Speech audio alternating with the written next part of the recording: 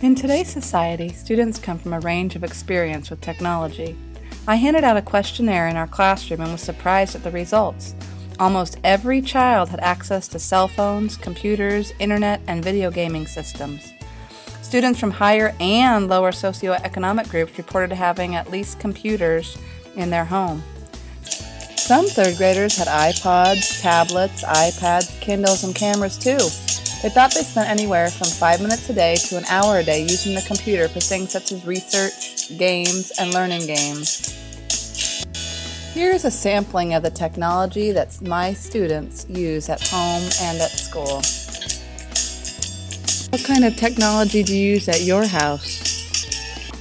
I have a computer to surf the web, and I like to play math games on it.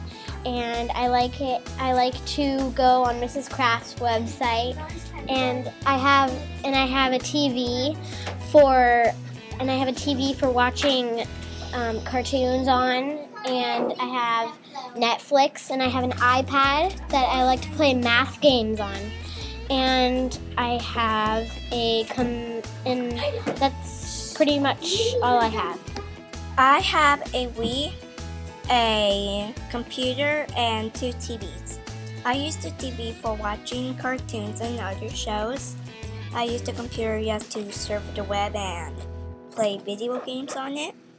And I use the Wii not all the time, but I just play games. I have a TV for watching shows on, a computer for playing games on, and a tablet for playing games on, and a DS for playing games on. That's mostly all. How do we use technology in our classroom? Our class, we use iPods to play math games to practice math skills. We also play Mad Libs to help us with creativity. We also have laptops in our classroom. We use them to do PowerPoints, math games on our classroom website too. It's really fun. And also research on the computer. For example, we were working on our annual reports earlier. We can also type stories on the computer on Microsoft Word.